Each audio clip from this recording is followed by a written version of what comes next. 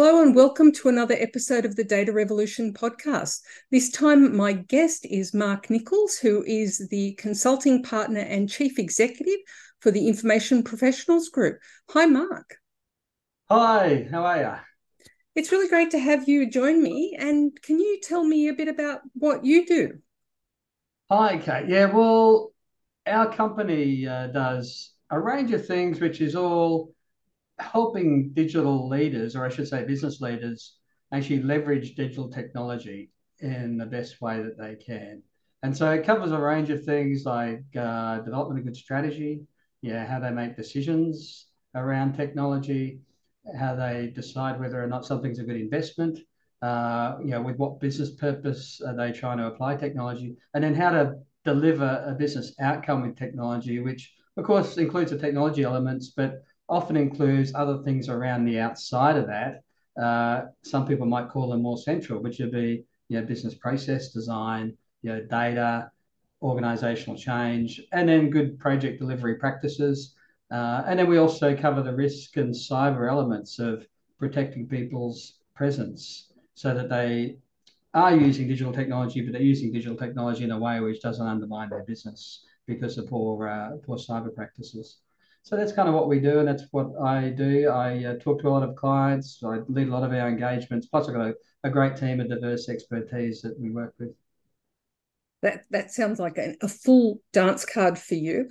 So one of the things I was thinking that we could have a bit of a chat about is, and this is very hypothetical because it's super early days, but how is AI changing the landscape for your work and the way you're thinking about stuff? Yeah, so it's probably fair to say it's still quite early days. Very early days. Obviously, there's a lot of interest around AI. But that interest level, we've seen in various other types of technology, over some decades. Every time something is new and that is hyped, and there's a lot of excitement, there's always a lot of interest. AI is probably next level, right? Because of the potential it has. But having said that, it's still, a bit of tire kicking, a little bit of interest, a lot more curiosity. But how are people applying it? Then beyond what individuals are doing in generative AI, asking questions, then it's not massive levels of adoption. There is AI increasingly being integrated into some off-the-shelf products, and so that does make it a little bit easier for deployment in certain organizations. But even then, it's quite limited. And then there is some use of AI where there's either data or content that is actually being leveraged to accelerate some of those questions. So, for instance, you can apply generative AI to specific documents and get it to interpret those documents, or maybe write parts of those documents or refine them. And so there is tools out there that allow you to do that, but I think there's still quite limited take up of those as yet. And Yeah. that's a probably a nice little pivot into the organization of documents, the organization of content and data.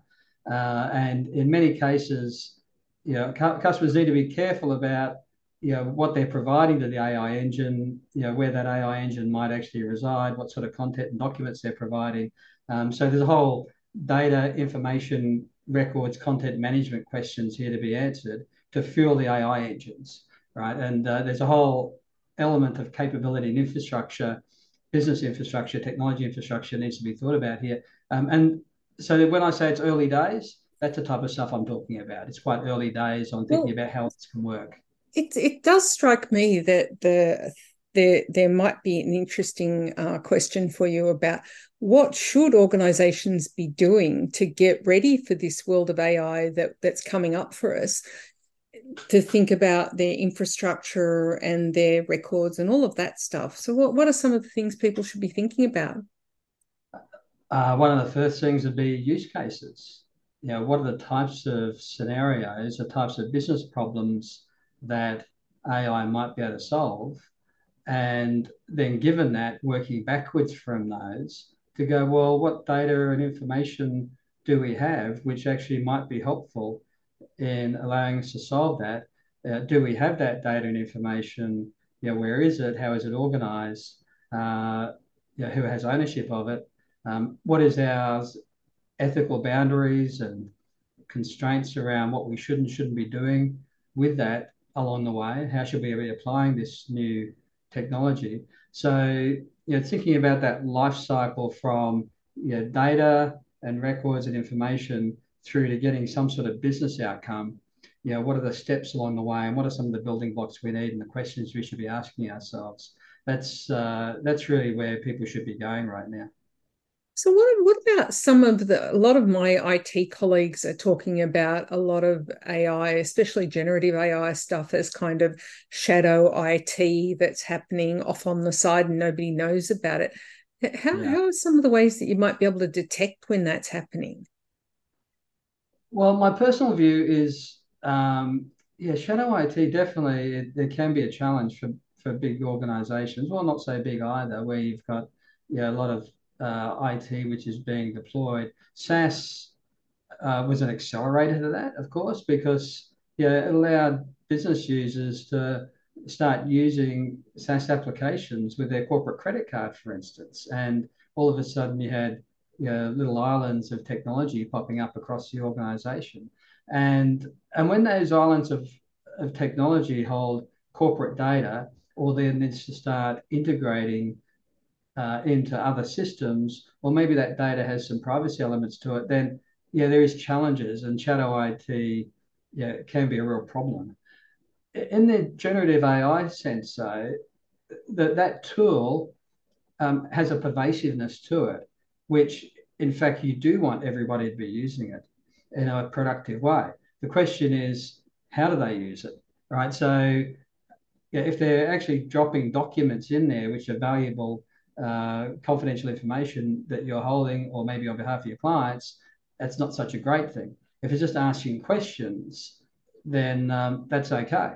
If it's an accelerator, an individual employee's productivity and their performance, then there's really not too much wrong with that, as long as it's appropriately confidential. But I think shadow IT elements of generative AI to apply to that shadow IT concept, but there's a whole range of outcomes that are going to be beneficial for organizations, which shouldn't really be classed as shadow IT. It's more a new set of tools. It's a bit like the tool set that mobile phones has brought us. It's brought a whole new capability for individuals to be productive and self-sufficient and innovative in their own right. Same with the internet. It's a very pervasive technology. And generative AI is different from a lot of other technology because it's very pervasive and allows individuals to be more fully empowered. So, I mean, everybody's talking about generative AI. Everywhere I go, they're talking about generative AI. It's not the only thing in AI. Like there's machine learning predictive models and stuff that have been around for a long time, and a lot of people are using them really productively. Yeah. What are some of the things that you recommend to your clients to look after things like that, and how do you plan for them? Yeah.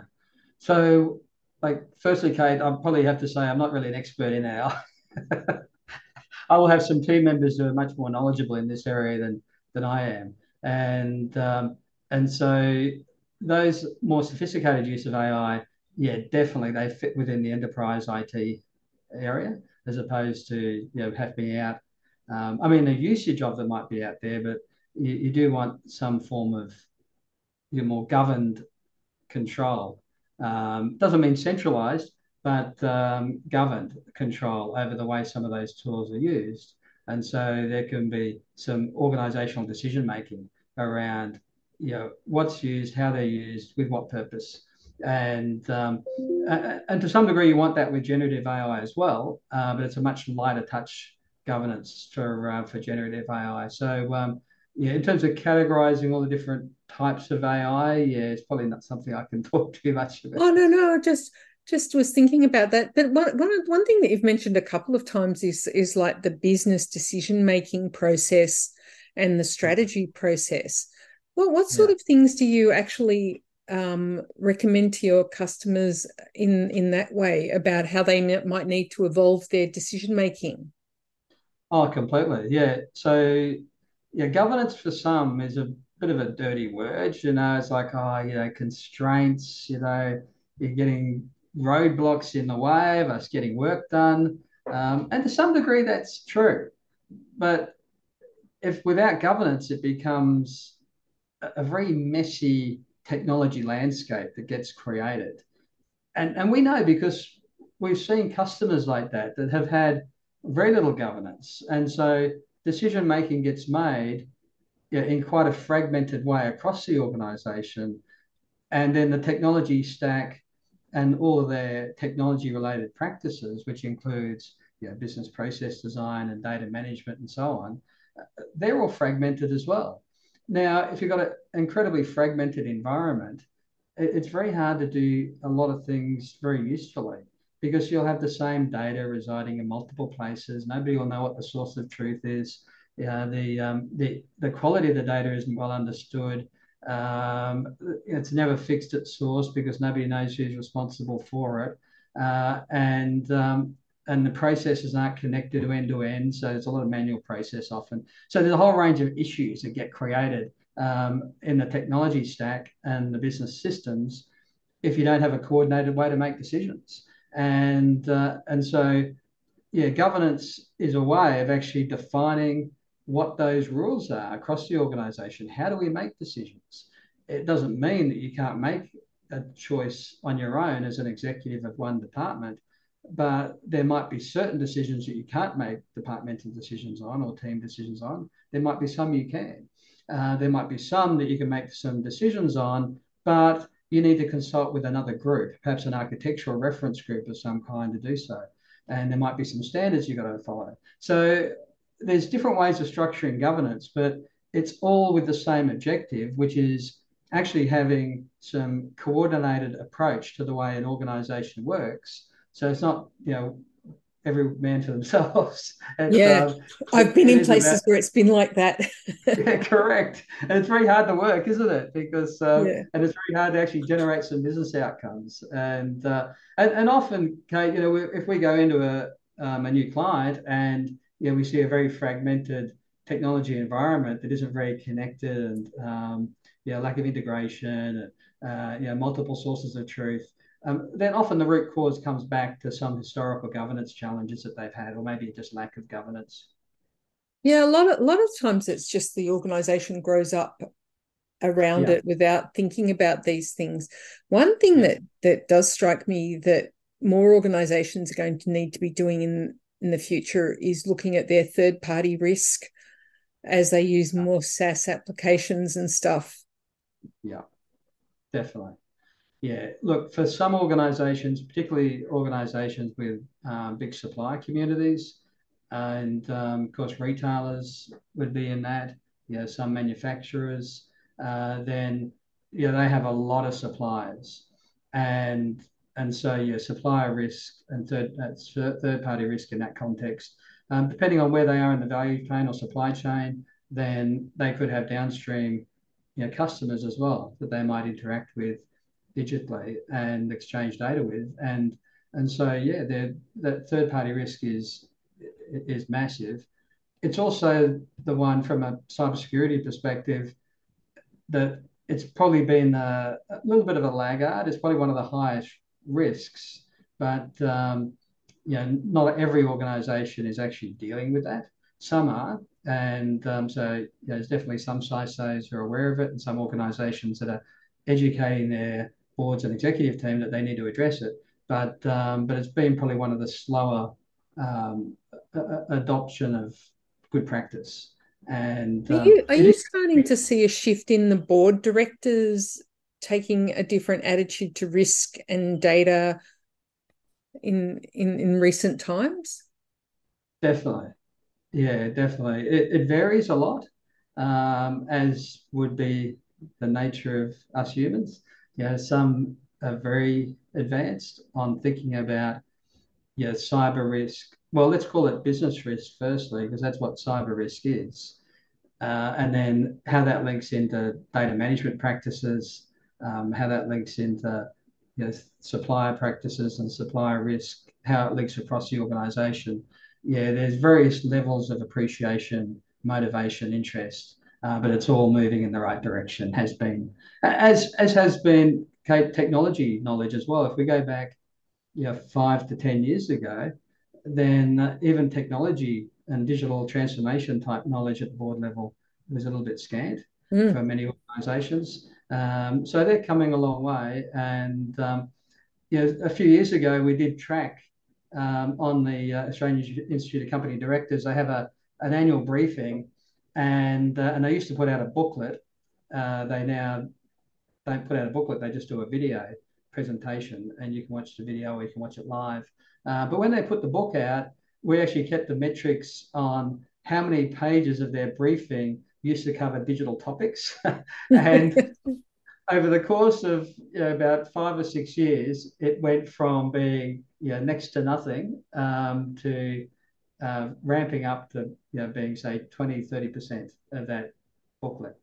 So it dramatically shifted. And so it was a useful metric to look at to see the extent to which the peak body for directors is actually taking digital topics seriously. And cyber has followed suit with that. They've been very strong at promoting that. Again, it doesn't mean that every director listens and takes aware of it, but there is every opportunity for directors to be more educated now than they were 5 years ago. I think it's really interesting what you've said, because you've kind of touched on all of the points in sort of the IT value chain. And one thing we haven't really touched on is the testing of stuff. Yeah. And that seems to me to be something that's starting to evolve a bit too. Yeah.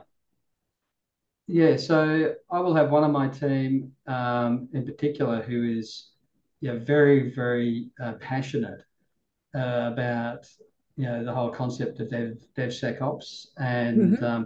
and so when it comes to custom software development in particular, then being able to integrate security testing protocols and secure by design approach into the software development lifecycle. Uh, but I would say, based on what I've seen and what we've seen, we probably still see a very slow take up in that. Oh yeah, Um, yeah, very so slow. slow. That's good. Like we're talking about it at work now. We're talking about privacy by design, security by design, but I've been trying to have those conversations for a decade, and only Mm. now are people starting to say maybe we should do that. Yeah. Still haven't done it. Well, I would argue, Kate, that even automated testing, automated regression testing, has had a very slow take up over the last sort of decade or two, right? So there's been tool sets in there which can allow automated regression testing. But look, even with our clients, and particular clients that we're running major transformation programs for, it's they've got a massive investment they're doing in the transformation agenda they're pursuing, in the technology to support that, and and then automated testing tool sets do take another investment, and they do have a payback period, but it's an investment in the payback period on top of an existing investment and payback period, and it can be very challenging for them to justify it. So that's where I've seen the difficulty for clients. Now, I think DevSecOps, it brings a different proposition to it, particularly if you're doing custom software development, and so you're really standing up an ongoing capability, which is going to be developing for some time. So I think there is a much stronger argument to deploying that. But yeah, as you say, we're still seeing very limited take up. I think even in developers, I mean, if we talk about digital transformation for a little bit, Kate, I mean, one of the big challenges in digital transformation, which can be effectively dealt with, is the organizational change aspect. Oh And yeah. we're not talking here about obviously communication and making people feel good about that change is an important thing, but just as important is, well, what's materially going to change in my day-to-day job, and how do people need to be getting ready for that? Obviously training is a part of it, but just accepting the fact that it needs to change, why it needs to change, And just and changing the understanding. process. Like Correct. many an Yeah. ERP implementation is founded on lack of process redesign. Yeah, correct. And or the acceptance of business users that this is a good process, and you'll need to some combination of you'll need to follow it compliance using the stick, and this is a better way of us working because you'll get these benefits and the carrot. But it is a big challenge. Now, if you look at DevSecOps, well, senior developers, development leads, technical leads, they can get a bit fixed in their ways. And if they've grown up under a more traditional, waterfall development or even DevOps environment, then how ready are they for DevSecOps? I think that's the question. Not very would be my guess. I've met so there's a change process here, right?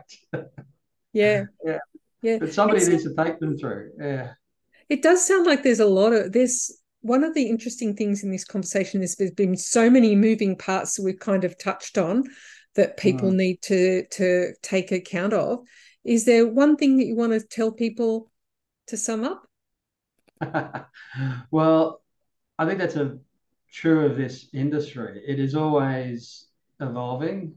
There is always new techniques coming along. There's always new tool sets. There's always new business problems to be solved and business outcomes to be generated. So it's an industry, and even an industry, but that section or that capability within your organization, it's a capability that needs to be evolving. It's never going to be standing still. And so even that concept of doing a project, and so there is a view when you're making a major project implementation, people get to the end of a major transformation and they think, oh, it's all done. Well, our view is when you get to the end of a transformation, that's the start of the journey with this new capability that you've stood up. And so you need to be thinking about what the life cycle of that project looks like to get ready for that new capability and how to leverage from that capability. And it's really like a fractal-based view of what that larger industry view of the capability needs to be there, needs to be getting built and evolve continuously because your needs will change. But the one thing that will always be the same is you want to be running a successful business and you want to be keeping your customers happy. They're getting more digitally savvy. They've got more expectations. And you want to be attracting staff. They've got emerging views about what they need to be happy in their jobs. Your IT staff want to be working with modern techniques and systems as well. And so your whole context and environment is shifting. And so your capability set needs to be shifting. And so I think that's a great summary. Never stand still. You can't stand still, yeah. And look, this is a danger for some government departments, but also at times some companies of actually just completely eroding capability, where they're short-term cost saving, which understandable. We all have priorities in terms of costs, but when we're eroding capability, and then we want to then deal with the challenges we've got from a technology point of view, that capability doesn't get switched back on at a moment's notice. No. It's a very long ramp up. Rebuild. Yeah. And all that capability, as you know, Kate, is actually unique to that organization. Particularly, how does this business processes work? Why are we doing this way? What is the data that we've got? And where does that reside? And why is it stored this way? Right? All that type of knowledge is all resident within organizations, and they know how to make the improvements. And if you start slicing away into that capability, it can be very difficult to then rebuild. Yeah, and that is a very good spot to end. Thank you so much, Mark. All right. Thanks, Kate. And that is it for another episode of the Data Revolution podcast. I'm Kate Crothers. Thank you so much for listening. Please don't forget to give the show a nice review and a like on your podcast app of choice. See you next time.